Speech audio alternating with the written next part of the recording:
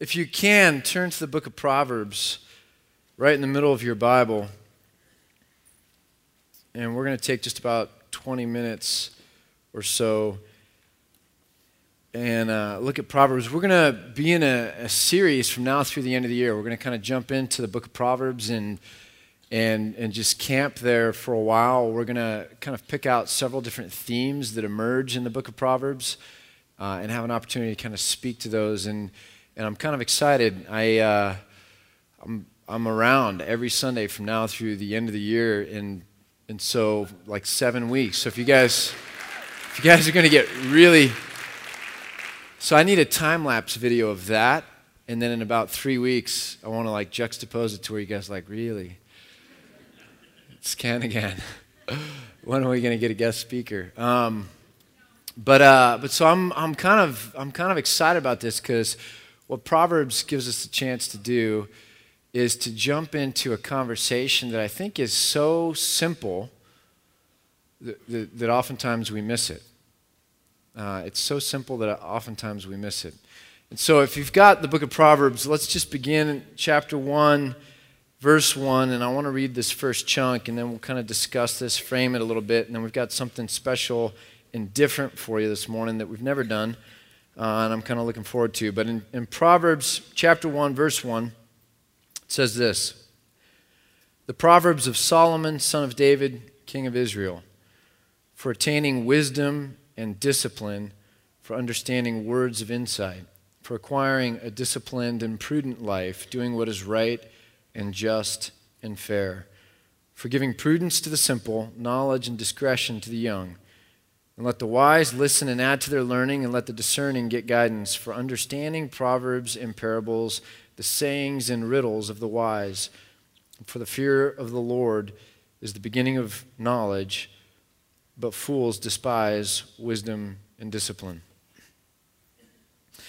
So what emerges right from the beginning here when we look at Proverbs is a really interesting thing that centers on, I think, this idea of discipline. It begins with saying, for attaining wisdom and discipline, in verse 2, for understanding words of insight, verse 3, for acquiring a disciplined and prudent life. And then it ends with, fools despise wisdom and discipline. So what it really centers on here is discipline, which is an interesting word in English, right? Discipline in English, we tend to use as this negative kind of constraining kind of idea. It's not for me because I've graduated high school. I've graduated out from my parents' home. I'm free to be. I'm free to move around the cabin. I'm free to kind of create my own life. And so discipline has everything to do with kind of constraining that or inhibiting that. And that's just so antithetical to the way we approach life in America. I've probably said this like 4 or 5 times in the last 5 years, but there's something really interesting underneath the American psyche and mindset. There's 2 kind of philosophical paradigms that really undergird American thinking, whether we know it or not. One is America's only kind of contribution to philosophy, which is American pragmatism. And pragmatism is when you go back to William James and Oliver Wendell Holmes and that whole crew coming out of Boston right after the Civil War, was really this idea that what we thought we knew about objective truth, universal truth that does not change, that is the same for everyone and every place and every time, that what we thought about absolutes we're not so sure about anymore. And so how do we as a country come together? Because these were leading thinkers in the country. Oliver Wendell Holmes went on to be a Supreme Court Chief Justice, one of the longest sitting Supreme Court justices in the country, and then later John Dewey and his influence on the education system. But these are shapers of American policy, and they're saying, how do we craft this if we don't have an absolute standard that everybody can agree to? And American pragmatism, if you really want to kind of boil it down, it's a lot like the word says. It's how do we find what works? How do we find the political correct thing? How do we find the majority? How do we find what the majority of us can agree to, or what's going to lead to the greatest peace and harmony and agreement so that as we steer our way forward and evolve truth, we won't have wars like we did with the Civil War. Oliver Wendell Holmes was shot 3 times in the Civil War and had a belief when he went into it as an abolitionist that there was an absolute standard of right and wrong that he was fighting for.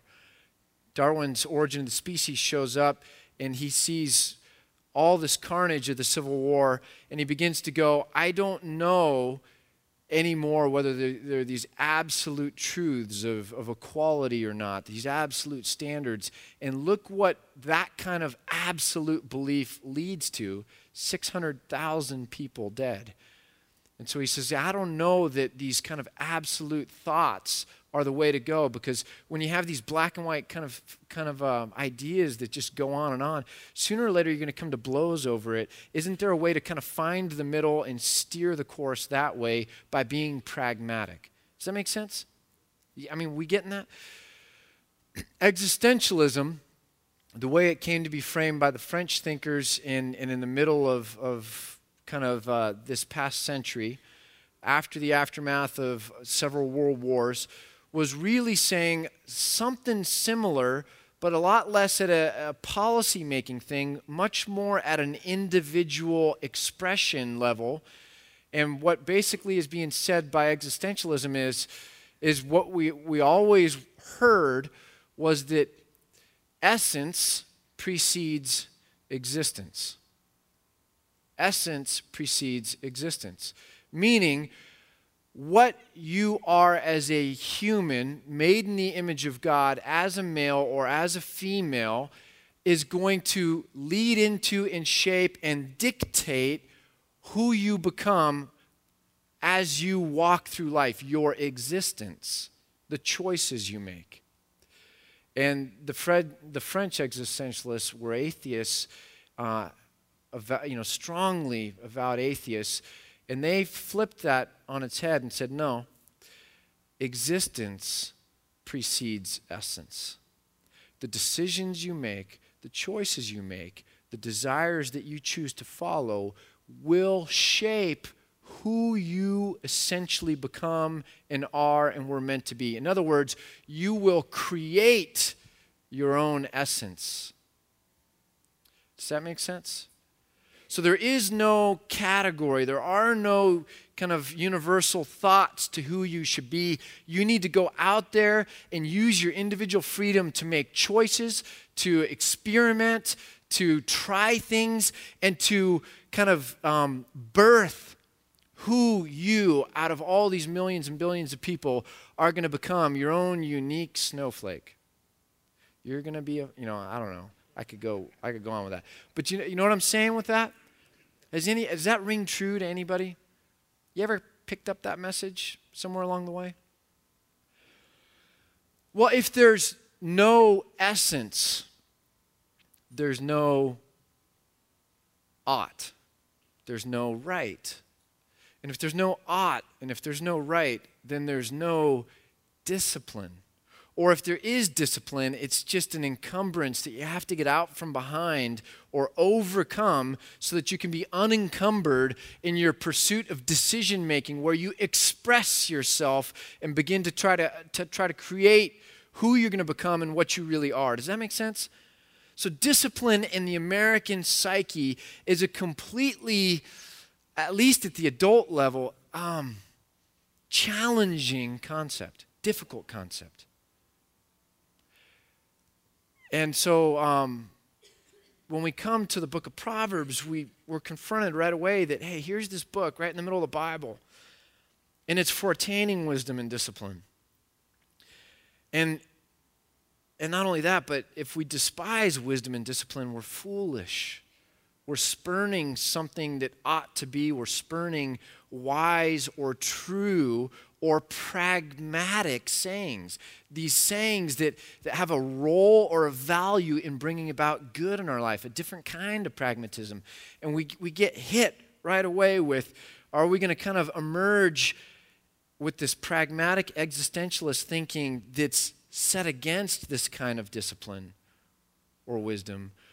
Or are we going to kind of surrender this and say, I'm going to submit to Scripture, to truth, to God, to God's plan for my life, to the idea that I'm made in His image, that puts categories or boundaries that I can't cross into my life or my thinking or my path, or the whole kind of game that's going on? Am I gonna reject this and submit to this, and by doing so have a fear of the Lord? In other words, God is above me, and I'm surrendering and submitting to that. He's bigger than I am. I'm not the master of my own domain. I'm not the chief architect of shaping who I'm going to become. But in some sense, the goal or the program is not to take a white piece of paper and draw up myself, my ideal self, but to find the railroad tracks that I'm supposed to put myself onto as I follow and submit and surrender, and in doing so, begin to discern and understand God's plan for my life. Do you see that those are two radically different, diametrically opposed programs? I have a friend, Eugene Cho, who put out a tweet yesterday. I look at tweets like once every week and a half. And I was waiting to go to the airport to pick up a friend that you'll meet in a little bit. So I was flipping through my phone, and there was this tweet by Eugene, and I loved it. And Eugene's a pastor in Seattle, and he said, the problem with American Christians, the problem with Christians in the American church, I don't know how he began it, was that we act as guests, that we always act as guests when we should be playing the host. We always act as guests when we should be playing the host. Does that make sense? He said it a lot better. You can at Eugene Cho. You can go find it. He was putting his finger on something that I think is really profound. We're passive. We tend to be passive connoisseurs or critiques of what happens at church as a disinterested guest that has a degree of separation where we can kind of go wherever we want with it, but we're not owning it or engaged with it. And in doing so, we actually treat church or preaching or worship or whatever it is, we can so easily fold that into the game of existentialist Christianity. I'm looking for things I can pluck or that I like or that I'm a connoisseur of that I can fold into this project of creating myself the way I want to create myself. And so I'm looking for nuggets that I like. I'm looking for the things that resonate. And then I'm going to grab those. I'm going to fold those in. And if I don't like something, or if I disagree with something, or if it offends me because I'm a guest, you should be treating me a certain way, I'm going to reject it easily and quickly and keep it at an arm's distance because it doesn't fit with my program. It doesn't fit with what I'm doing here, or with what's going on. And so I think that there's this battle we're going to have to wrestle with as we jump into Proverbs, which really is, how are we willing to look at the word or the concept discipline? How are we willing to look at, wrestle with, absorb, respond to the concept of discipline? Yesterday, I watched 8 hours of college football.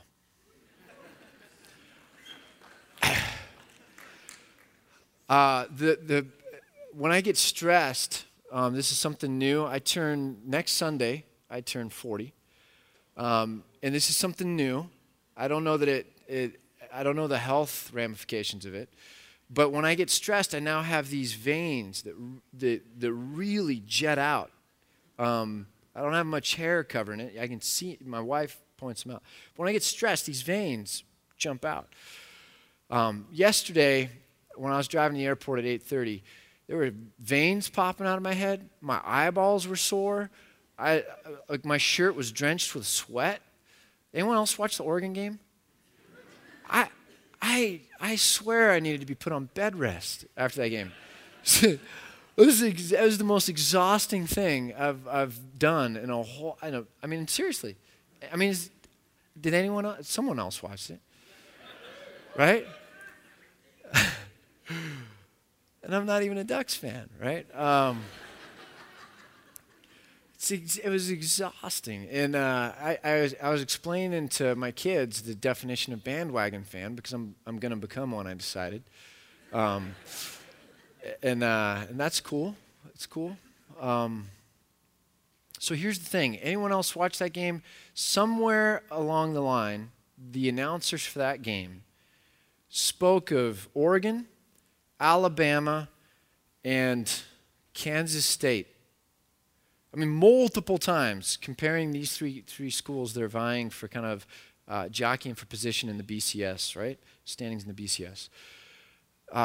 Referred to all of these programs as being incredibly disciplined. See, half of you guys didn't watch the football game, but you're just smarter than other people in here. I know where you're going. So, over and over and over again. And it was so much that I kind of began to think about it. And I don't know if you ever do this especially when you're watching Chip Kelly. I don't know if you've ever done this, but I begin to try to think of how good of a football coach I would have made.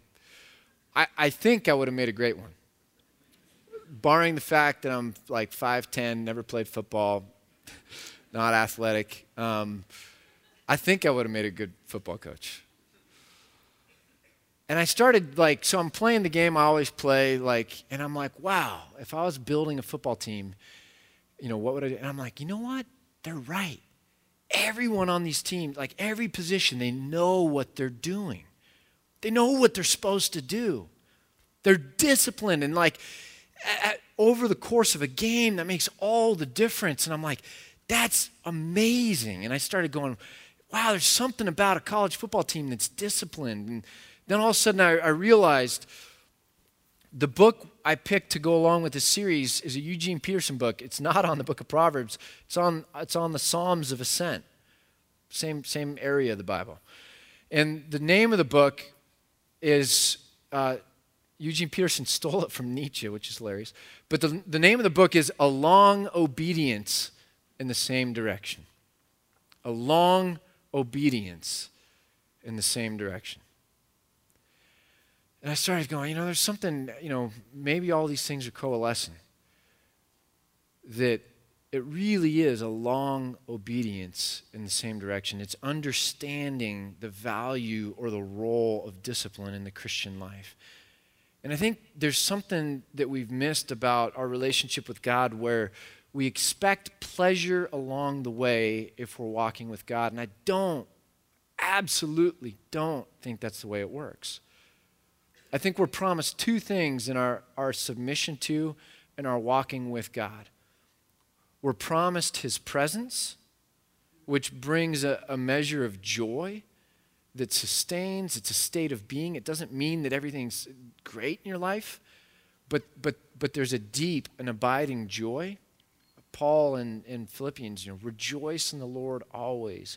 And again, I say rejoice. There are three forms of the word joy. Joy, enjoy, which literally means to take in joy. And then there's rejoice, which is manifesting or making known your joy. See how those work together? Joy, enjoy, and rejoice. You can only rejoice if you have the joy. Make known the joy that you have. And so it's fascinating. Paul's saying, rejoice in the Lord always. And again, I say rejoice because the presence of God that's promised to us allows us to have a deep and abiding joy such that we can rejoice in the Lord always. Does that make sense? It's amazing how that works, right? So we're promised the presence of God, and then we're promised that when we follow God, He goes in front of us, right? It's like the pillar of fire or the cloud of smoke with the Israelites. He goes in front of us, and we submit to and we follow, and there's a purpose Even if we don't know it, even if we don't understand it, even if we can't discern it, it's the right place to be because there's a purpose to following God. And so we have his presence, and we know that somehow, some way, where we're going to arrive someday is the right place. In the case of the Israelites, it was the promised land. In the case of the prophets that never even got to see the value of what they were prophesying about, it's heaven, or it's going and being in the direct presence of God. But I want to liken it for our purposes as going on vacation with my 4 kids. Okay, so when we drive, it's usually south, San Francisco or LA or something like that, right? There are 2 things when you're in the Weitzman car going on vacation that you're promised. You're promised the relationship, the fellowship, the presence of mom and dad. You get that. You're promised that. And you're also promised a destination. You get the joy of family and together, and then you get the idea that someday, somewhere, somehow, whatever, we're going to arrive somewhere that's good. Now, what begins to happen along the way is if my kids are thoroughly American, and so somewhere along the way, they begin to go into a pleasure crisis. Like the withdrawal. Like pleasure, direct stimulus, pleasure, withdrawal. And they begin to ask questions like, are we there yet? How much longer till we're there? Can I eat? Can I watch a movie? Because I need pleasure along the journey. That's our default. And that begins to obscure the value of the presence or the relationality of the family. And it also begins to hijack the idea that this is a journey toward a destination to come. And that the real joy or the real pleasure is going to be when we arrive in that destination. And so this craving for pleasure begins to create a crisis that makes the conversation in our head one of not surrendering, being patient, being disciplined, waiting on, persevering, enduring, trusting, having faith. All of those things go out the window, and it's like, no, I need it now because I can't stand this any longer. And so I think we have the whole equation messed up. And so I think we're promised the presence of God, which leads to deep abiding joy, wherefore we can rejoice even in the journey. And we're promised that when we follow God, there's a logic to it. There's a destination that we can trust in, wait for, or believe in. We set our eyes ahead, right? That's the program. And if we don't understand that program, we're going to take the detours or the off-ramps. The worst hotel we've ever stayed in, I don't know, my sister's a lawyer. I didn't ask her ahead of time, so I don't understand how libel laws work. But at the America's Best Value Inn in Vacaville, we had the worst hotel experience of our life of unmade and reused sheets. And then to top it off the next morning when I thought, well, this is going to buy me a discount. The manager, who obviously didn't go through the kinds of customer service training that I did when I was like 15 and working in retail. What I mean by that is I thought that was like standard process no matter what kind of retail you work in. He argued that he came in at 1 a.m. and changed the sheets for us. So he'd already taken care of us. Anyways, I'm on a tangent now. Worst hotel experience of our life, Vacaville. It's on the way to San Francisco. Okay? Do you understand that when you do not surrender to discipline in the spiritual life, you will end up spending your life in Vacaville? That is what it boils down to. It's an off-ramp that promises much. You think there's going to be an in and out there, but it's actually the next exit up. I know this. You think I've gotten back into civilization after going through who knows where outside of Sacramento. I don't know. You know what I mean? And you're like, I'm finally headed and pointed towards San Francisco. It's so close. I can sense it. Napa Valley is just right up ahead. This is wonderful. I need to pull over and have good. I need this, not that. And in the spiritual life, when we think we need this now, instead of waiting, we spend our life in Vacaville.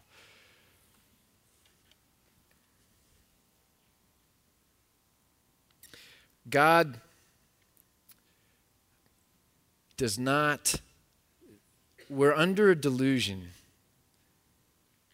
that God will give us specific instructions to everything at every moment. I mean, I'll be honest with you because I've been in this delusion at some point, okay? We're really enamored with ourselves and our own bigness in the grand scheme of things. And so we think God should tell us the exact thing that we need to do in every situation, every day. And if he only would or did, we would obey it. Right? But he didn't. And so, is it really my fault, the choices I'm making? And I started thinking about this when I was driving to the airport yesterday after I realized the whole discipline thing with all the football teams. I was like, this is what it would be like. It would be like a lineman saying, well, coach, you didn't tell me to listen to the snap count on that play. You didn't tell me to move my feet in order to block the guy I was blocking. You didn't tell me to, there are certain things that a disciplined player does because it's par for the course, it's a part of the program, it's a part of the game. And the coach isn't going to tell you on every play that you need to listen for the snap count, or that you need to pay attention to what the defense is doing, or that you need to move your feet and not just move your arms. There's basic things that you learn from peewee football all the way on up that you do when you train during the week. There are basic disciplines that are a part of the game that the coach doesn't tell you every single play. And if you forget that, it's not the coach's fault. It's you were being undisciplined. You didn't have it's the phrase, you didn't have your head in the game. You weren't really paying attention. You weren't really focused. You didn't really care. And the book of Proverbs lays out for us the basic ground rules, the basic structure, the basic disciplines, the basic wisdom, the basic things of knowledge, the essence of how God has created the world to work, men and women to work, communities to work, relationship to work. It has to do with what is right and what is just and what is fair. See, justice isn't just sending $30 a month overseas. Justice is about all of your relationships. Fairness is about all of our relationships, and it's the fabric of community that we live in church, in our families, in this community of Bend, Oregon, as a country with other countries, that there are basic parameters and guidelines and things that God thinks about with regard to how we should live and act and move and operate. And the book of Proverbs is the basic that way, and we learn it, and God's not going to tell you all the time, don't go cheat. He's not going to tell you all the time that business should be fair, that your scale should be equal, because you should know that. God's not going to always tell you every day the things that you should already know, that you do already know, that you should be kind of armed to obey or believe in. Those are the basic disciplines of what it means to live a godly or God-fearing life. And I really honestly believe that sometimes we take And discipline and the disciplines of a godly life are just so simple or basic, or we don't engage them, that we act like the person that wants the coach to tell us on every play, talk directly to us, not to the team as a whole, but we're so entitled. Talk directly to me and tell me everything I should do. I'll do it if you do that. And in doing so, there's an arrogance of spurning discipline and wisdom and insight and knowledge and maturity that really is funky. And so why this Proverbs series? Because we need to fill ourselves with the basics. We need to fill ourselves with discipline that's good and that keeps us on track, that we might follow God and walk in the right footsteps. That we would enjoy his presence along the way and trust that there is a place or a destination, and that we don't have to take off-ramps or detours or exits, but we wait, we endure, we persevere, and we have patience along the way. Does that make sense? The greatest thing that ever happened in my life, my spiritual life, top 3. Because I really don't know which is the greatest. Top 5, I don't know, top 10, whatever. It's really significant for me.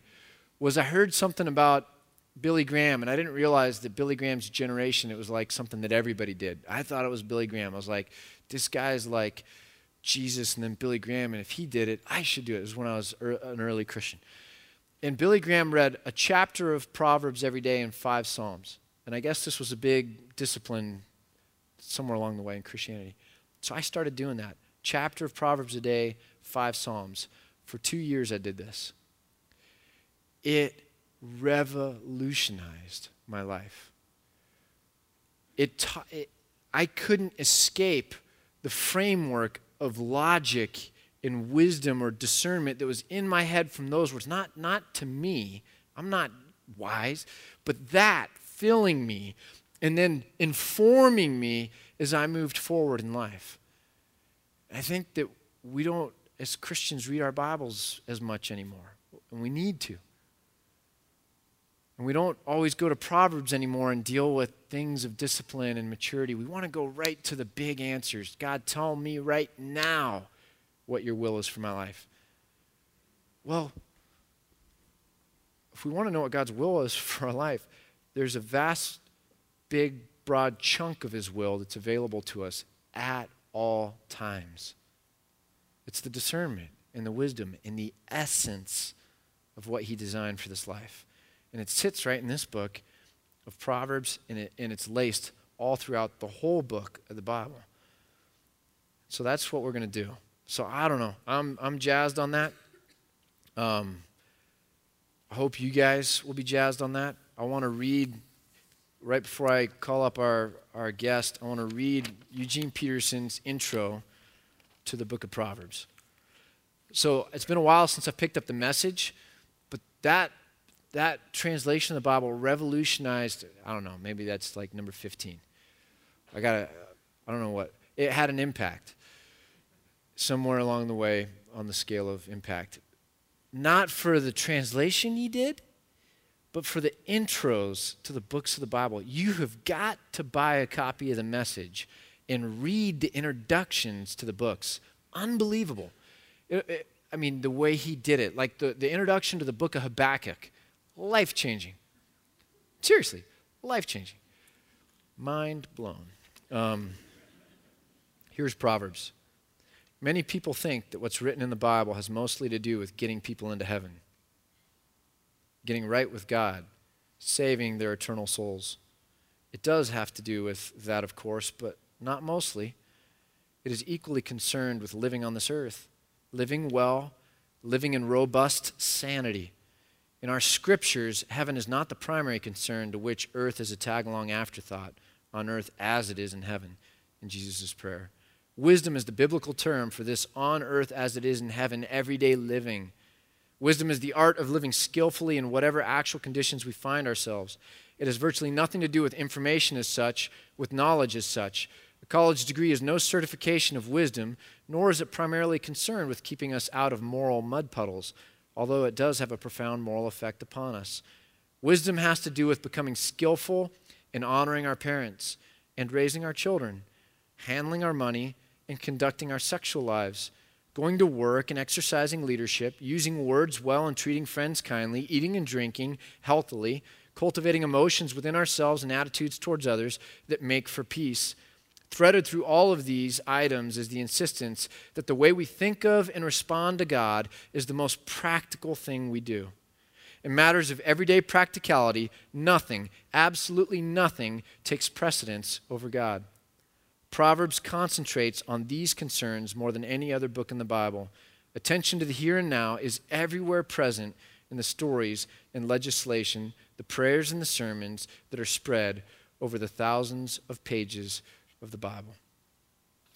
So I hope you'll look forward with me to this series we're going to do on Proverbs from now through the end of the year. I would consult you to begin reading a chapter of Proverbs a day and 5 Psalms a day. I dare you to do it. And then we're going to do this as an all-church book read, Eugene Peterson's A Long Obedience in the Same Direction, which you can get at the book table right after church.